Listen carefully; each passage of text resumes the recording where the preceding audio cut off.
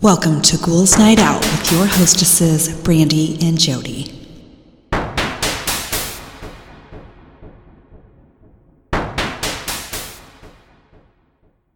Hello, beautiful ghouls. Welcome. This is Brandy. I'm here with my sister, Jody. Hello.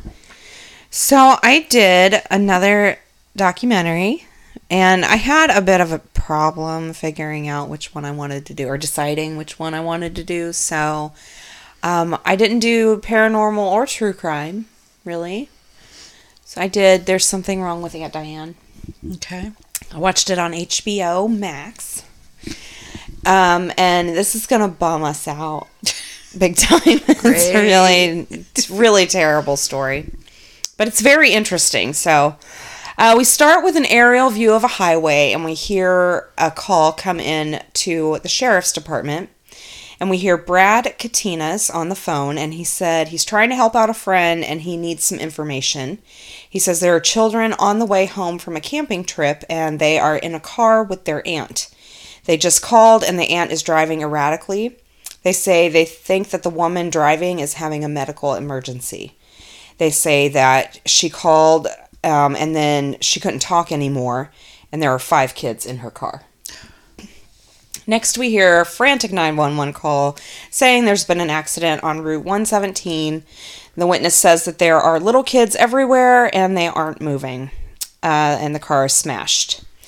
Then on-screen text comes on. It says, on Sunday, July 26th, 2009, Diane Schuler drove the wrong way on Taconic Parkway for almost 2 miles, crashing and killing 8 people. Herself, her daughter, her 3 nieces, and all 3 people in an oncoming vehicle. So now we see what looks like a press conference, and her husband is speaking about her. He says she was a perfect wife, an outstanding mother, a hard worker, reliable, trustworthy, and he would marry her again tomorrow. She's the best. Then it cuts to security footage that was shot in a gas station, and we see a minivan pull in and stops right next to one of the gas pumps. A woman gets out of the driver's side. She walks in a straight line to the gas station, into the gas station. Then the camera feed cuts to the view inside the gas station, and we see the same woman walking with determination. She's walking fast, like she's looking for something specific. Walks directly to the back wall. She looks around for just a second. Then she approaches the counter, says something, which we can't hear. There's no audio. And then walks out without buying anything. Then we see the minivan drive out of the gas station parking lot. Then it cuts to a woman who is watching this camera feed and says that she has watched this footage over and over again, and she says she's fine. And that's really frustrating. Now we see that this is Jay Schuler, which is Diane's sister-in-law. So Diane's husband's sister. She's actually married to Diane's husband's brother. So she's talking about how she lives for mystery shows, watches them all the time. Now she feels like she's in one of them. There's so much more to this story, and you can tell she's upset. You know, she's trying not to cry. Now we see a news story that was aired after the accident. They show a burned out shell of a minivan, and the one that we saw earlier in the security footage, and they start talking about the victims. Then we see a firefighter come on screen, and he says that almost everyone was ejected from the vehicle. They're mostly kids, and they were only able to save one young boy's life. Then we learn that Diane's son survived, but is clinging to life in the hospital. Then Diane's husband, Daniel, comes on, and he is remembering when he got that call. He said he actually didn't know what was happening. He just went to the hospital and then found out that there was a car accident when he got there. Then Daniel's brother and Jay's husband comes on, Jimmy, and he's talking about that day. He said that he saw Daniel get upset when he was on the phone, and he handed him the phone and said, at that point, they thought that Brian had died. Sorry about that. They thought that Brian had died and that everyone else had survived. Then Jay comes on and she says that she started telling the family that the little boy had died, and then later found out that that wasn't the case. Everyone else was gone. So Daniel didn't remember much about that day, obviously, just that he needed to take care of Brian. Then we hear the voice of Warren Hance at the funeral. And this man was the brother of Diane and the father of the 3 little girls that were killed in the crash. It was absolutely fucking heartbreaking. He's talking about how much he loved his sister, loved the family and the girls. And this funeral footage, I mean, obviously funeral footage isn't fun, but this is horrific. We just hear the audio from Warren, and he's keeping it together at first the very best he can. But then he starts talking about how everyone needs to hug your kids, cherish the time you have with them, and everyone fucking loses it. People are bawling. He starts bawling, and then it's just audio of a church full of crushed hearts. Just absolutely hard to hear. Just horrible.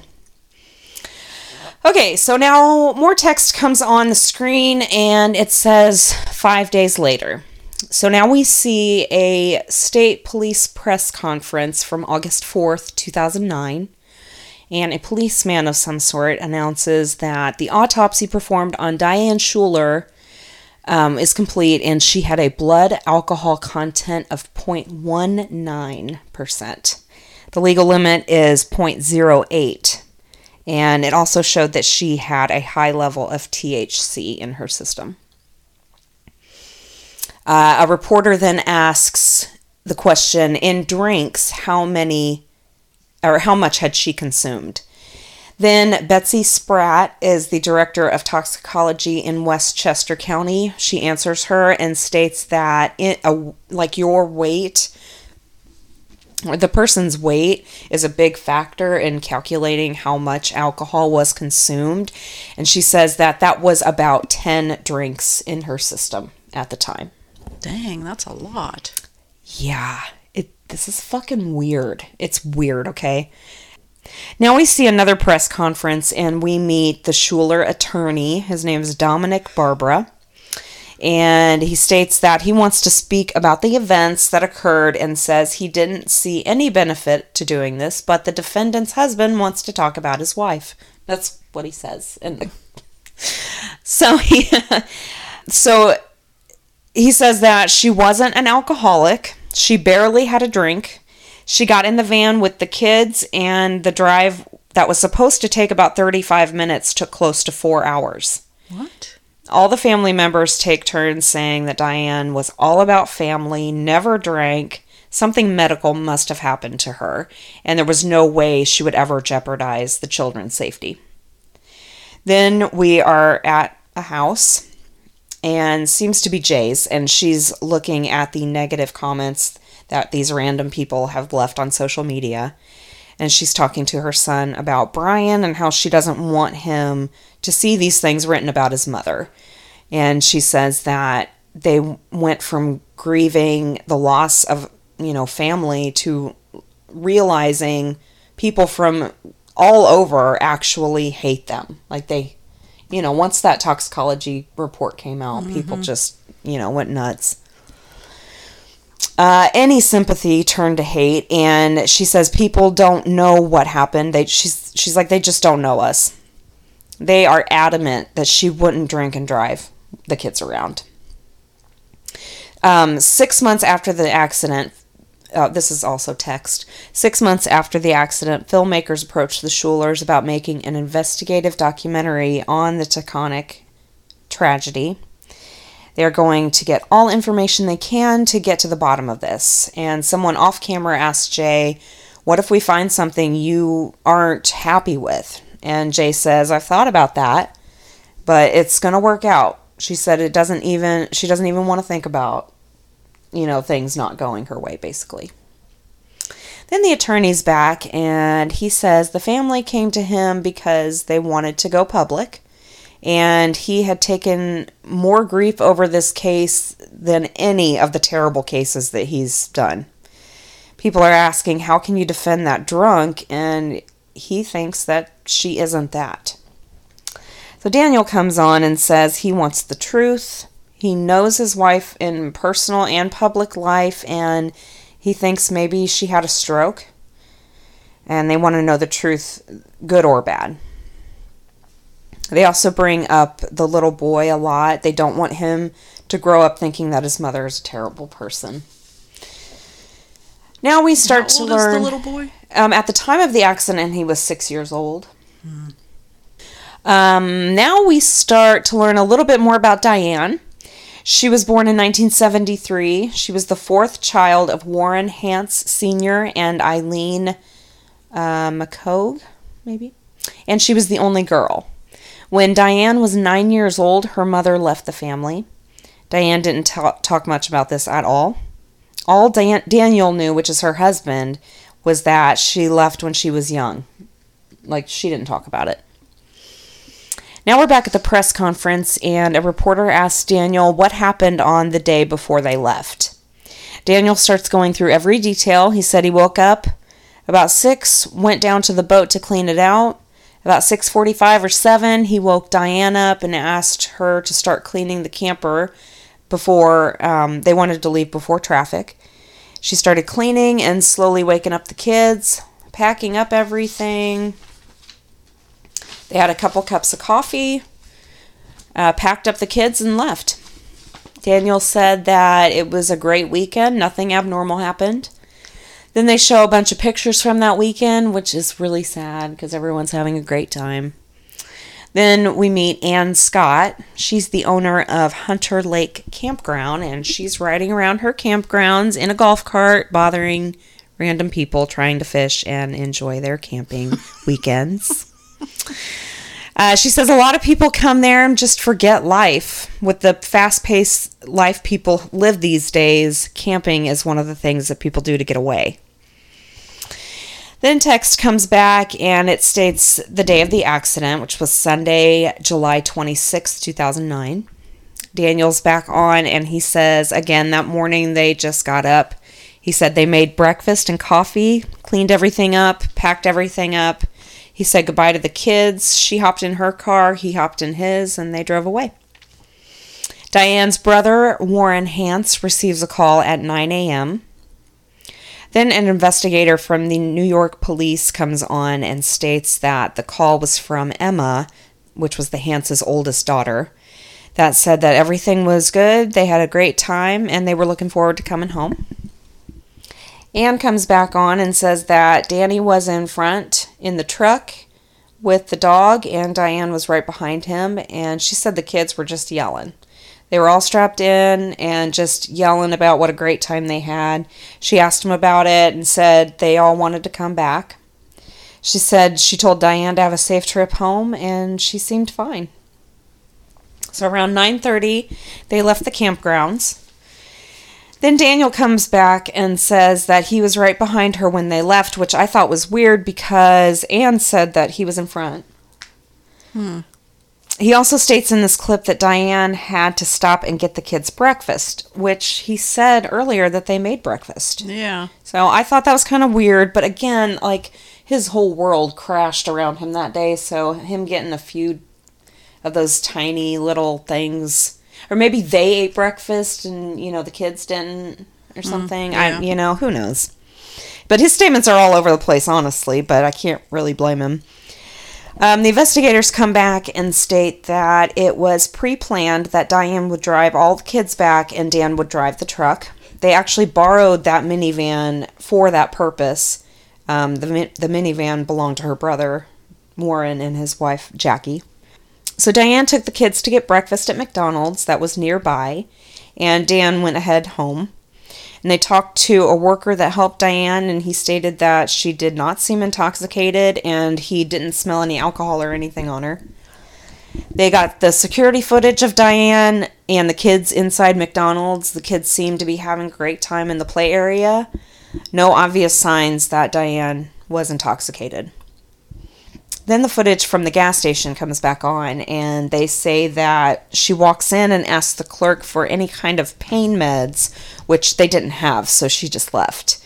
Again, no obvious signs that she was messed up at all. And they didn't show the McDonald's security footage, but they did show the gas station, and she pulls right, up right next to the gas pump. It's not like she hit the gas pump. She gets out, walks in a straight line directly into the door. She walks right up to the back. She's looking for Tylenol or something. So she's like looking around a little bit, and then she obviously asks the clerk, and then she walks out. It's like totally normal. Totally normal. It's weird. Now we see Brian, who is the sole survivor of the accident, and he is 6 at this time. Brian sustained a serious head injury in the crash. As a result, he is suffering from oculomotor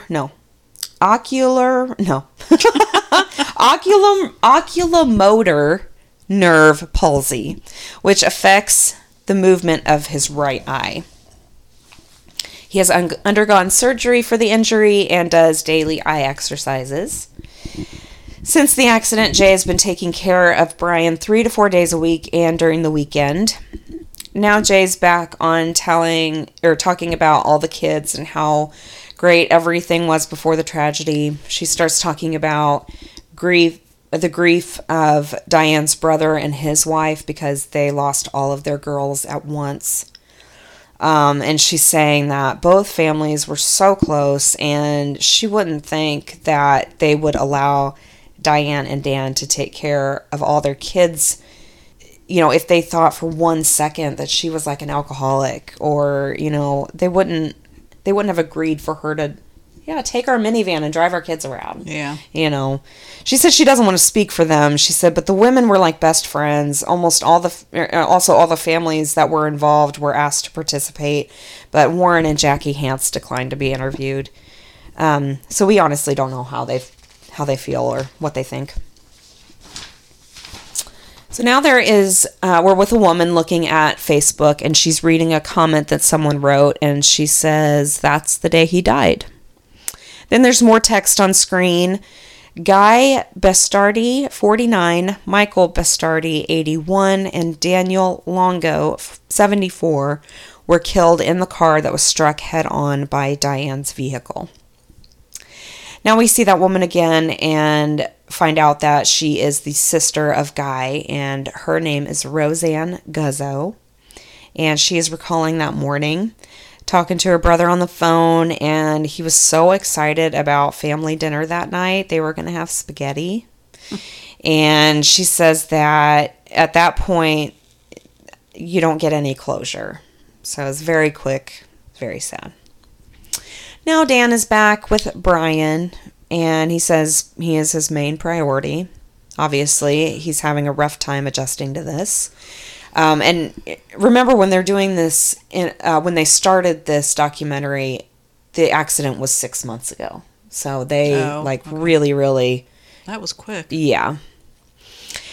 So Brian is doing okay, and they are trying to get back to normal. Jay's back on, and she says that she was trying to talk to Brian, and he said Mommy's head hurt and she couldn't see. And he was adamant about this. And she said, then the crash? And he said, yeah. And then I flew out of the car like Superman. And she said his story hasn't changed at all. So Mommy's head hurt and she couldn't see. That's what he said. Now back to the day. It's 11:37 a.m. Diane calls Jackie Hance, the mother of her nieces, and tells her that they're running a little bit late. She said everything was fine. They had a normal conversation. The girls were in a play, and Diane was talking to Jackie about how many tickets she wanted her to get, and then they hung up, no problem. Now at 12 p.m., so about 20 minutes later, we see Interstate 87, and we hear someone stating that he was heading south on 87. This is Gerard Salerno, and he is one of the witnesses. He was in the middle lane, and the vehicle came up rather quickly and was in the right lane, moved over to back to the middle lane, then back to the right, and continued to make these erratic lane changes aggressively. And he said he looked and he saw a woman driving, and it seemed as if she was focused and concentrating on driving. He said the last move she made was she moved again into the center lane. She cut off a car, but that car was able to move out of the way. But each time she moved, it seemed very precise. He said he could also see the children's heads swaying with the movements of the car. Now it's 12:13, and they are at the Harriman Toll Plaza. And we meet another witness, Francis Begley, and his wife. And he said he was pulling into the rest area, and he thought they went past her, but she pulled out and got right behind him. And she was so close, he couldn't see her headlights. Then the horn started beeping. Like, she was beeping the horn at this dude, going super fast, like up his ass. And they thought she was going to hit them. Then she got on the shoulder and pulled back, right, like she pulled over and then pulled right back behind him, honking at her horn, and they went into the rest area. His wife said they went ahead, and Diane veered off into the truck area. She said she saw Diane get out of the car. She thought maybe she was going to get sick. She was kind of bent over a little, and said that they went into the rest area, and when they came back out, Diane was gone. And that was about 12:30. Oh, then they were asked if you could do that again, what would you do differently? And he said he would have confronted her, and then he would have been able to see that there were a bunch of kids in her car, and he said he would have been able to stop her, or at least see what was wrong. So that's very sad. Now we are with a few of Diane's friends from childhood. They were just talking about how fun she was when they were teenagers. They were, crazy teenagers. But Diane was very responsible at an early age. Said that she would take on the motherly role, and she was really good at it. She was always struggling with her weight. Never really dated when she was younger. Danny was her first love and only love. Now we're back at the press conference again with Danny answering questions, and someone asks him about the bottle of Absolute vodka that was found in the van, and if he knows where it came from or whose it was, and he says no. He doesn't know how it got there. He doesn't know whose it was. Now we see a clip from Larry King interview where he's talking to Dan and basically asks the same thing. Please explain the bottle of vodka that was found. And Dan says they usually kept a bottle of vodka in the camper for the whole season. Like, one bottle would last them the entire season. So obviously he's making it sound like they didn't drink much. Why it was in the car, he says, my wife packed up everything from the camper and left it for him to load up. He said he had no idea it was in there or why it would be. And Larry asks, is it possible she was an alcoholic? He says, absolutely not. I've been with her for 13 years. Larry says, okay, why come on here? Why are you still speaking out? And Dan and Jay say they are very concerned about other families thinking that a drunk driver killed their loved ones. And they want the truth to come out. Then we come back to the sisters of the other guys, of the other car that was hit. And they say, we have forgiven Diane, and we pray for everyone that was involved in the crash. And she said, the family that's still alive, however, we're working on them. I was like, holy shit. What now? What? She says that they have forgiven Diane for what happened. The family members that are still alive of Diane's, meaning her husband, her sister-in-law, she's like, we're working on them. Why? Because they refuse to believe they that refuse she was at fault? Yes. They refuse. Okay. So stories kept changing. They're lying. They say that, I'm sorry she made a mistake. Now they're like, okay, what are you hiding? Like, why aren't they acknowledging these things? Like, are they trying to hide something? What happened between you and your wife that pushed her to drink? Like, possibly. What's with the denial? Basically, like, what are they trying to hide? The right thing to do would be to admit it and don't let this happen to another family, is what they're saying. Yeah, something had to have happened. Something's going on. Yeah. So now back with Dan, and he is looking at Diane's old appointment books, and for some reason he's pointing out doctor's appointments. Apparently she had a lot of doctor's appointments. Now there's more text, and it says, we enlisted the assistance of Dr. Harold, some crazy foreign last name that I cannot pronounce. I think he was French or something. But anyway, who reviewed the police reports and our interview footage in order to come up with a forensic psychiatric autopsy of the case. So he comes on and states that people seek to preserve memories of the dead as a silver lining to the loss. So now Diane's family is left with either accepting the fact that she was bad because of the bad thing that she did, or trying to prove that she didn't do this bad thing. But they have no evidence of anything else. Well, no, it sounds like they have evidence that she was drinking. Yes, yeah. So he also says that when people are demonized, their loved ones will go in the complete opposite direction and try and make them seem as if they are saints, which neither is true. Obviously, neither is true for anybody. Mm-hmm.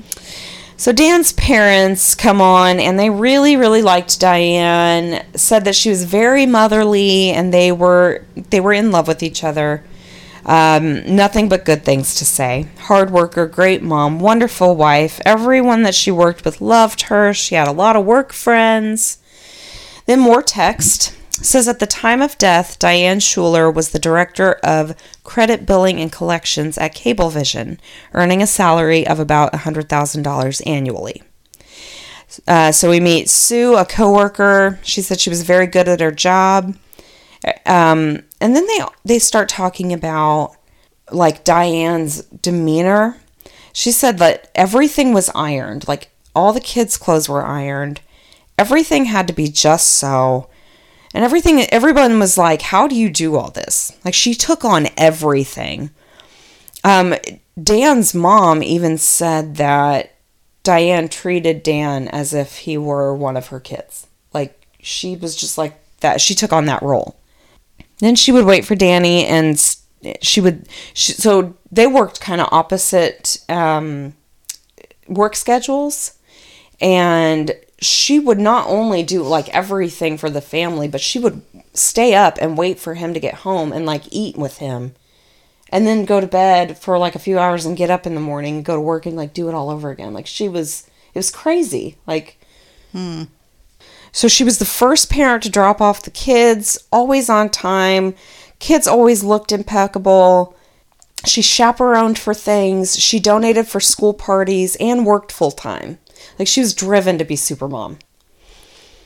Now we see a clip from an Oprah show where she is asking a PI about the THC in Diane's report, and he's like, I don't know why that's. He's like, but back to talking about the autopsy and how it can't be right, and they must have messed up somehow. That's what they're saying.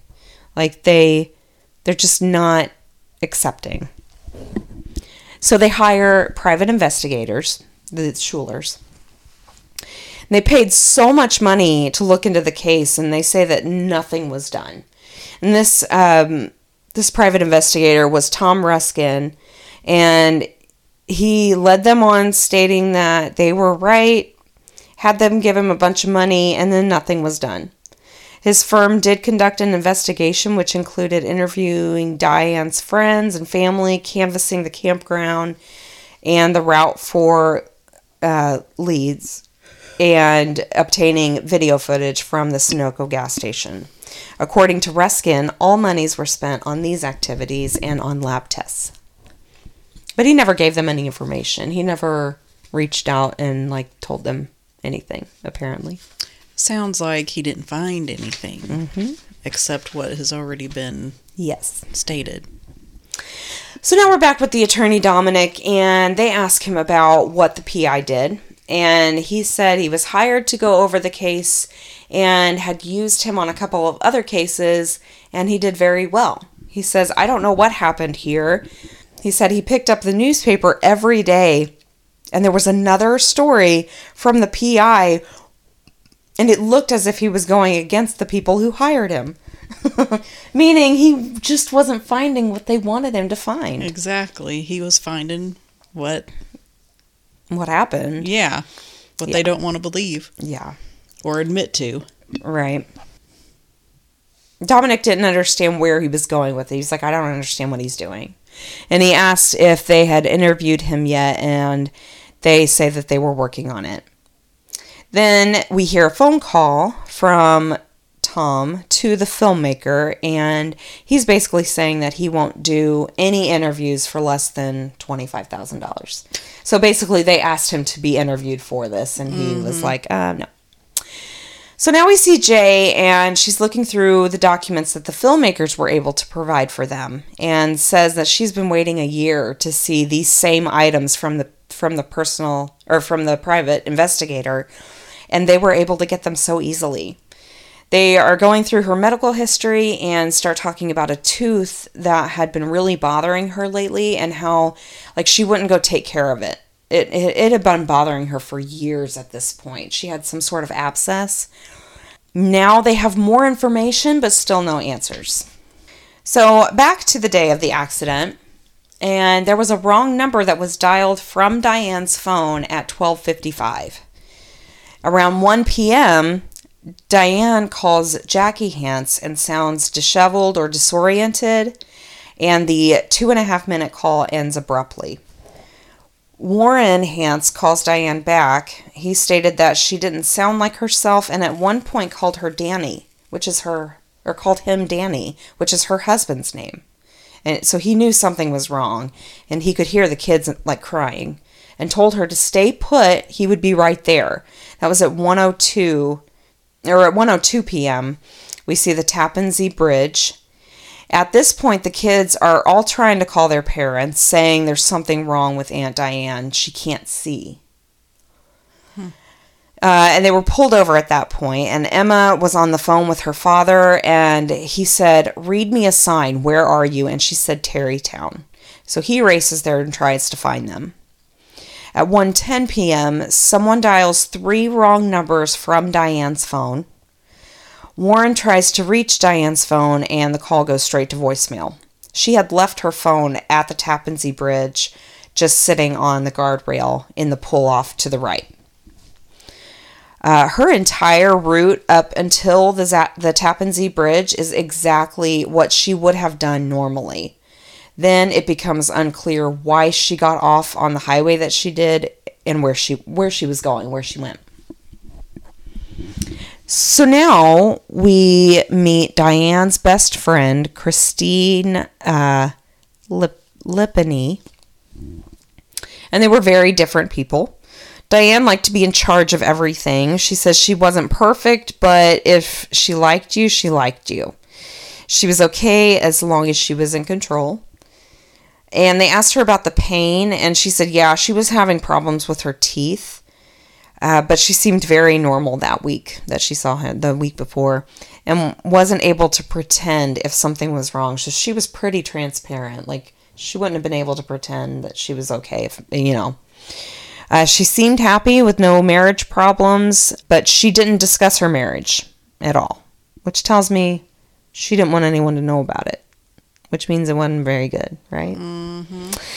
So back to the old friends, and they were talking about how after she met Danny, she became kind of distant and seemed like she was in her own world.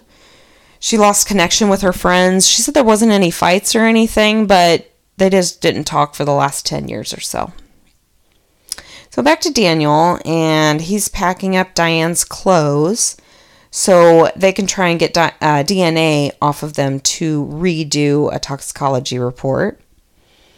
And again, Jay is looking at dental records, talks about how she was always so private. She would always just say, I'm fine, not really elaborating on anything. Filmmakers tried to reach out to her mom, but her mom didn't answer. Then we're back to Christine, and she's like, yeah, I know why Diane's parents got divorced, but wouldn't tell anybody. It was like decades ago, and she's like, yeah, I'm not going to talk about that. So fucking stupid. I was like, what the fuck? Like, their daughter is dead. What? Why? Yeah, what are you protecting? Yeah, what are you hiding? So fucking stupid. Yeah, I'll do an interview, but I'm not going to answer your questions. Stupid. I didn't like her. Then back to the old friends, and they say that they didn't know why, but everyone was very upset when the divorce happened. They think that her mom left with a family friend or a neighbor, possibly, like cheating. Mm-hmm. But Diane never wanted to talk about it or deal with it. She wanted to act like it never happened. Everyone was so secretive about it. The mother apparently tried to talk to the family, but it seemed that Diane in particular had a huge grudge against her mom. Actually, her brothers had a relationship with her mom, but Diane refused. And that's very odd for a little girl to act towards her mother. Like, that's, I kind of wonder if her dad talked to her and like made her think that, because like a little girl wants to spend time with her mom, like that's very, and for her brothers unless to have, she's a daddy's girl and her mom cheated, but for the brothers to have a relationship with the mom and then the only girl not, it's just kind of strange. Messed up totally. Now we hear a phone call, the phone call from the very beginning, and poor Jackie is freaking out, trying to call anyone, trying to get to Diane, and stating that it was unusual for Diane to be acting like this. Police are trying to find this van, and they can't tell how she got to the exit that she ended up at. And they're trying to track her phone. Dan and his brother start that way, trying to find her. Then Betsy is back talking about how much alcohol had to be in her system. It would have been almost a Coke can full of alcohol. How much she had in her system. She was like 20% alcohol. That's a lot. That is a lot. I'm almost wondering, they keep bringing up the tooth issue, saying that she had an abscess tooth or whatever for years. Yeah. What if it got infected and it went into her brain?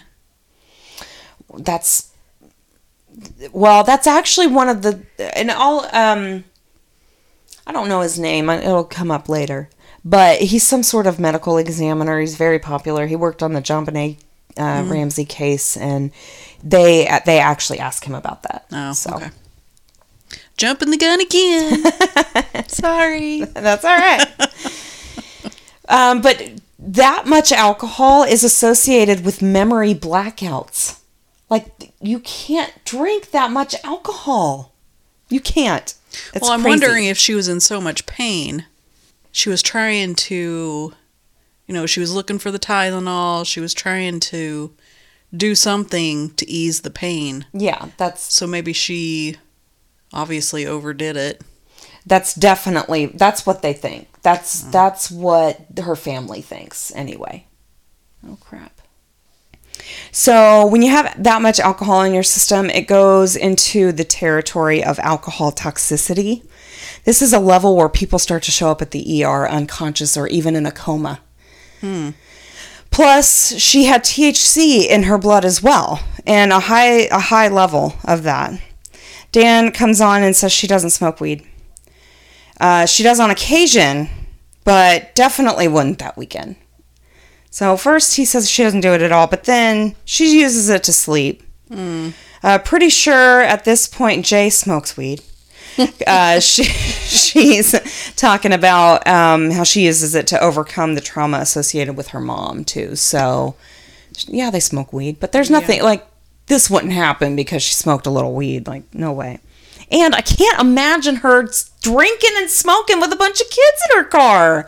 It's crazy. You said that it usually took what? What did you say? 45 minutes or something? The car ride? Yeah. 35 minutes would have been the normal. And it took 4 hours. 4 hours, yeah. So it almost sounds like she kept stopping. Yeah. And probably drank. Oh. And smoked some weed. Maybe. And then would drive a little bit more. The pain would come back. She'd stop. That's a great... Drink some more. Smoke some weed. Trying to get rid of that pain. That's so stupid. No. Oh my God. If that's what she did, then yeah. Oh my God. That's why we have cell phones now. Like... Call someone. Go to the fucking dentist. Seriously. After how many years of having a tooth problem? Well, she apparently went back to the dentist over and over and over again. But for some reason, whatever was going on, she wasn't getting it fixed. But she did go to the dentist because, like I said, he had that appointment book and he was pointing out all these doctor's appointments that she went to. And they got her dental records, her medical records, and they saw every time that she went. But, like, in the last few years, it seemed as if she was trying to deal with this tooth pain on her own. Stupid. Yeah. Especially when it's that close to your brain. Oh, yeah. And you know how much teeth pain hurts? Yeah, that fucks you up. That hurts, yeah. And to deal with that for that long? Yeah. Yeah, I guarantee that's what happened. Yeah, I didn't think about her stopping over and over. Like, I just didn't think about that. Well, you said that, and I'm like, what would cause a little over a half-hour drive to turn into 4 hours? Well, I figured... What was she doing? Yeah, that's a great point, because I thought about that too, but I figured she had, like, she was really fucked up and she got lost or something. Like, that's where my mind went. Well, after she started drinking, she probably did get lost. Yeah. Oh my God. That's a great point. I didn't think about that. Okay, so back to the police. Witnesses said that they are getting onto the highway and saw her driving the wrong way toward them. It was as if they weren't even there.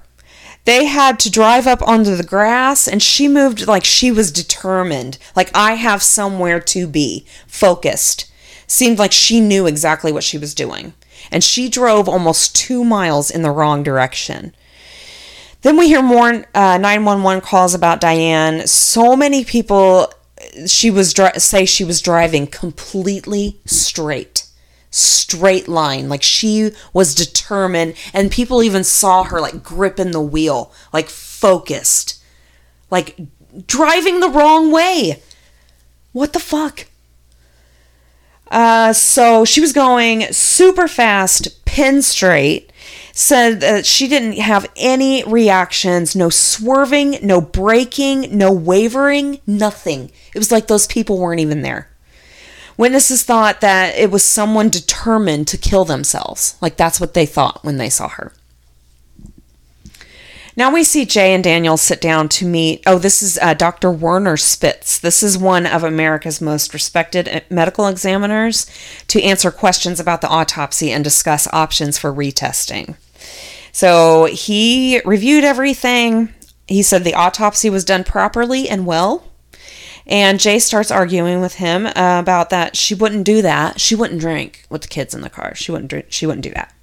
She says that as soon as they found out that an alcohol bottle was in the car, they gave up. Like, dude, yeah, she was drunk.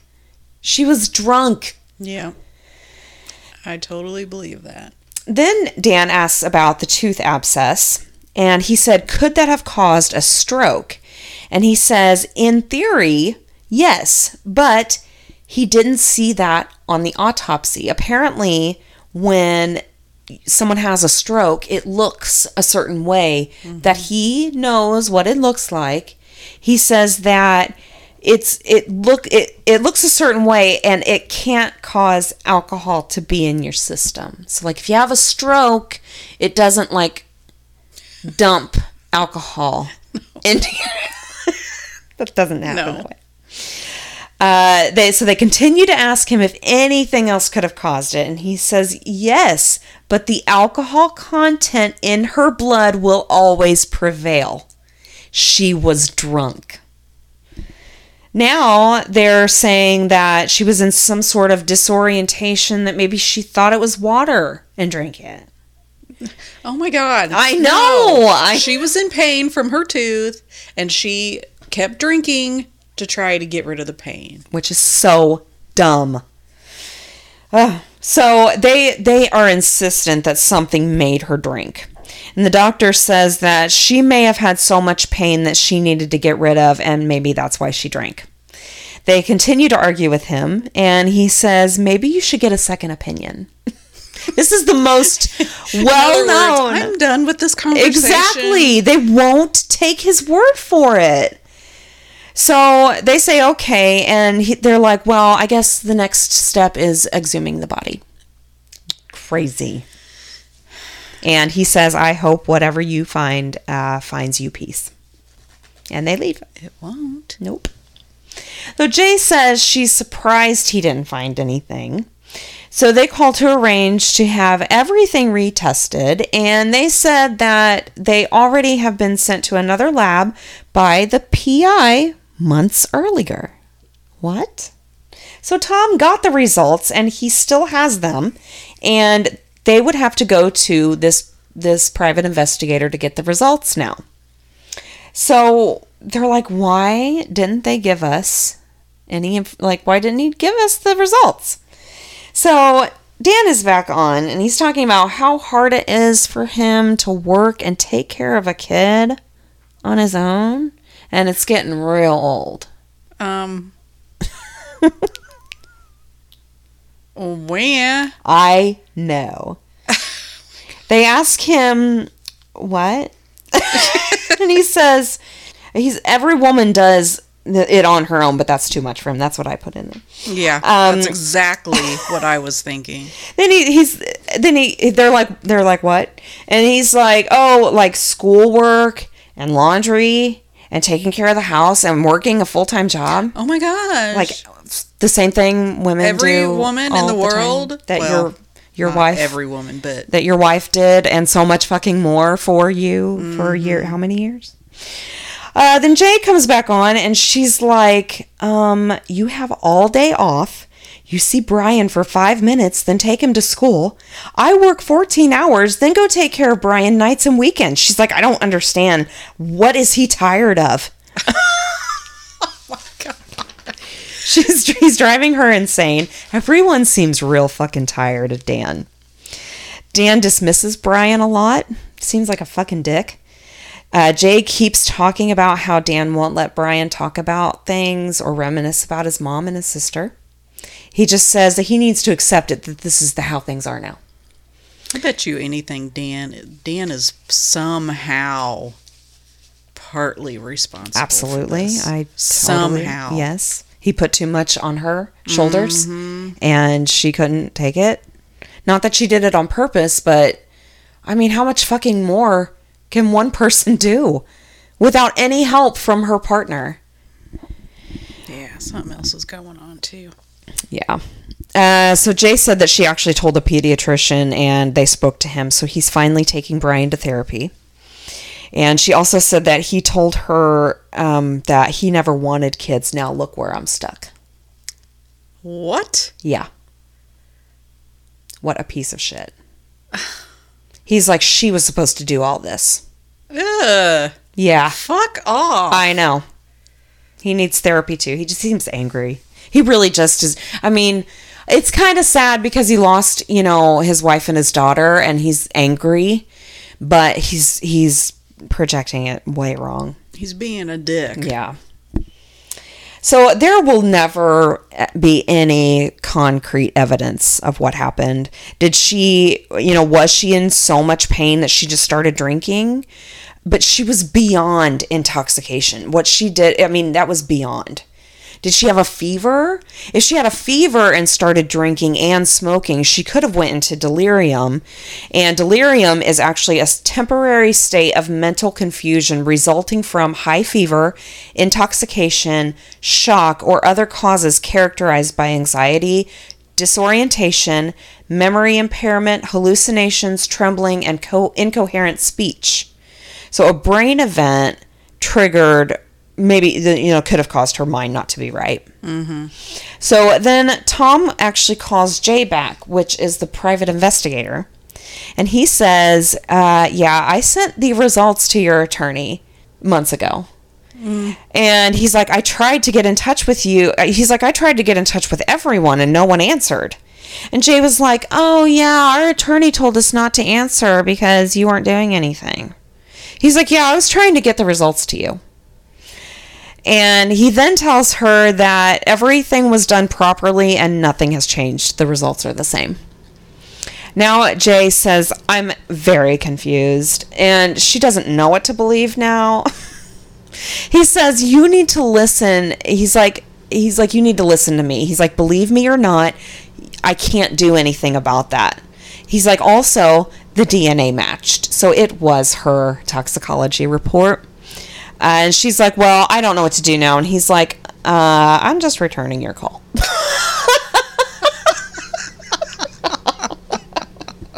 Sounds like everyone is tired of both of these people. Yes, listen to them. It's ridiculous. Like, I understand that's a fucking terrible thing. Yeah, and definitely. She messed up. But that doesn't make her a bad person. That means she fucked up. She's human. You know what it sounds like to me? It sounds like the husband and who is she? The sister-in-law? The sister-in-law. They just can't stand the fact that everyone is pissed off at their family. But so they're trying to do everything they can to prove that this isn't their fault, which it's not their fault, but yeah, it's their loved one's fault. They're still a part of it. Yeah. They don't want to be a part of that. Yeah. So they're trying to find everything they can to try to disprove what really happened. Yes. And that's not going to happen because... Right. Because what happened. Yeah. Yeah.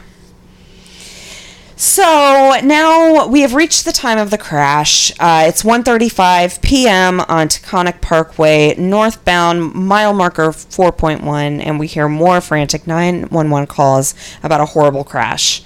There are numerous fatalities, possible car fire. So she hit the Bastardi car and another car before she ends up down a hill where the car catches fire. People knew that there were kids in the car. They were trying to find them. They were trying to find out who was in the car. They finally get the driver door open, and Diane, rolls out onto their feet. And they show pictures of her at this point, and she looks oddly fine. This really made me realize that I don't understand how car crashes work. Because she was in the driver's side. She has no visible injuries. She looks perfectly normal, and she's dead. It's very strange. Well, did she die? Did she die and then the car crashed? I don't know.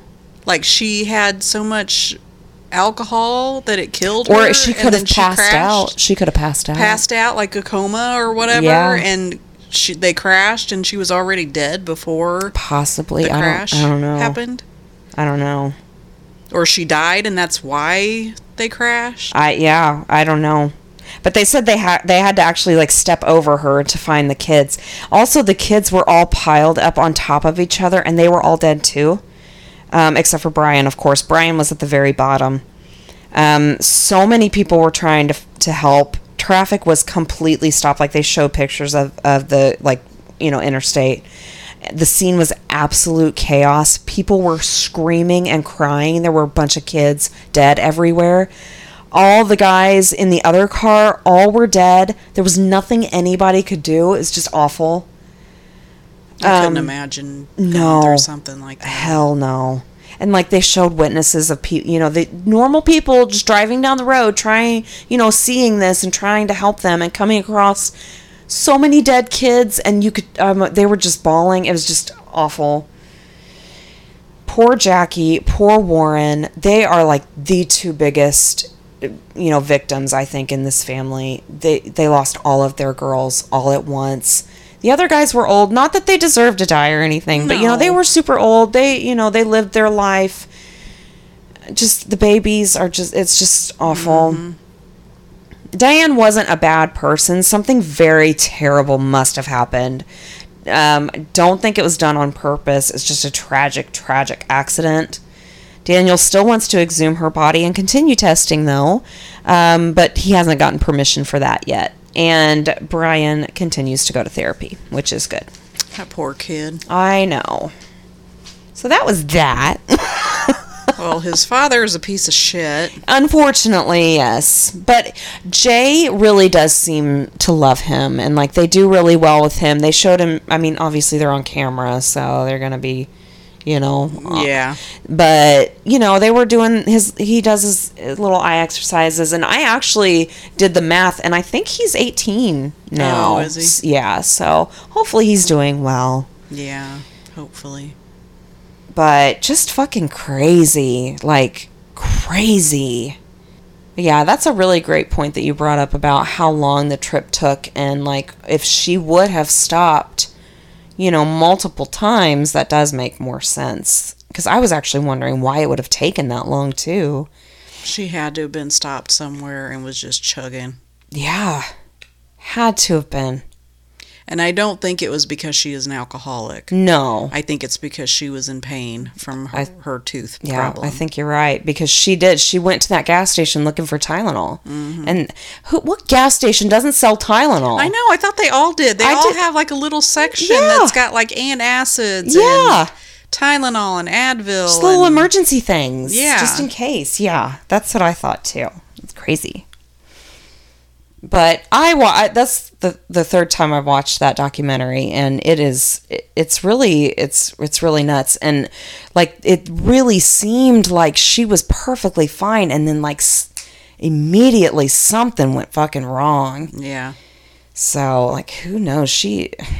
But with it's toxicology reports. The DNA matched. It was her. She was drunk. Mm-hmm.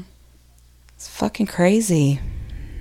Because even if you were an alcoholic, you're not going to all of a sudden drink so much at once. Right.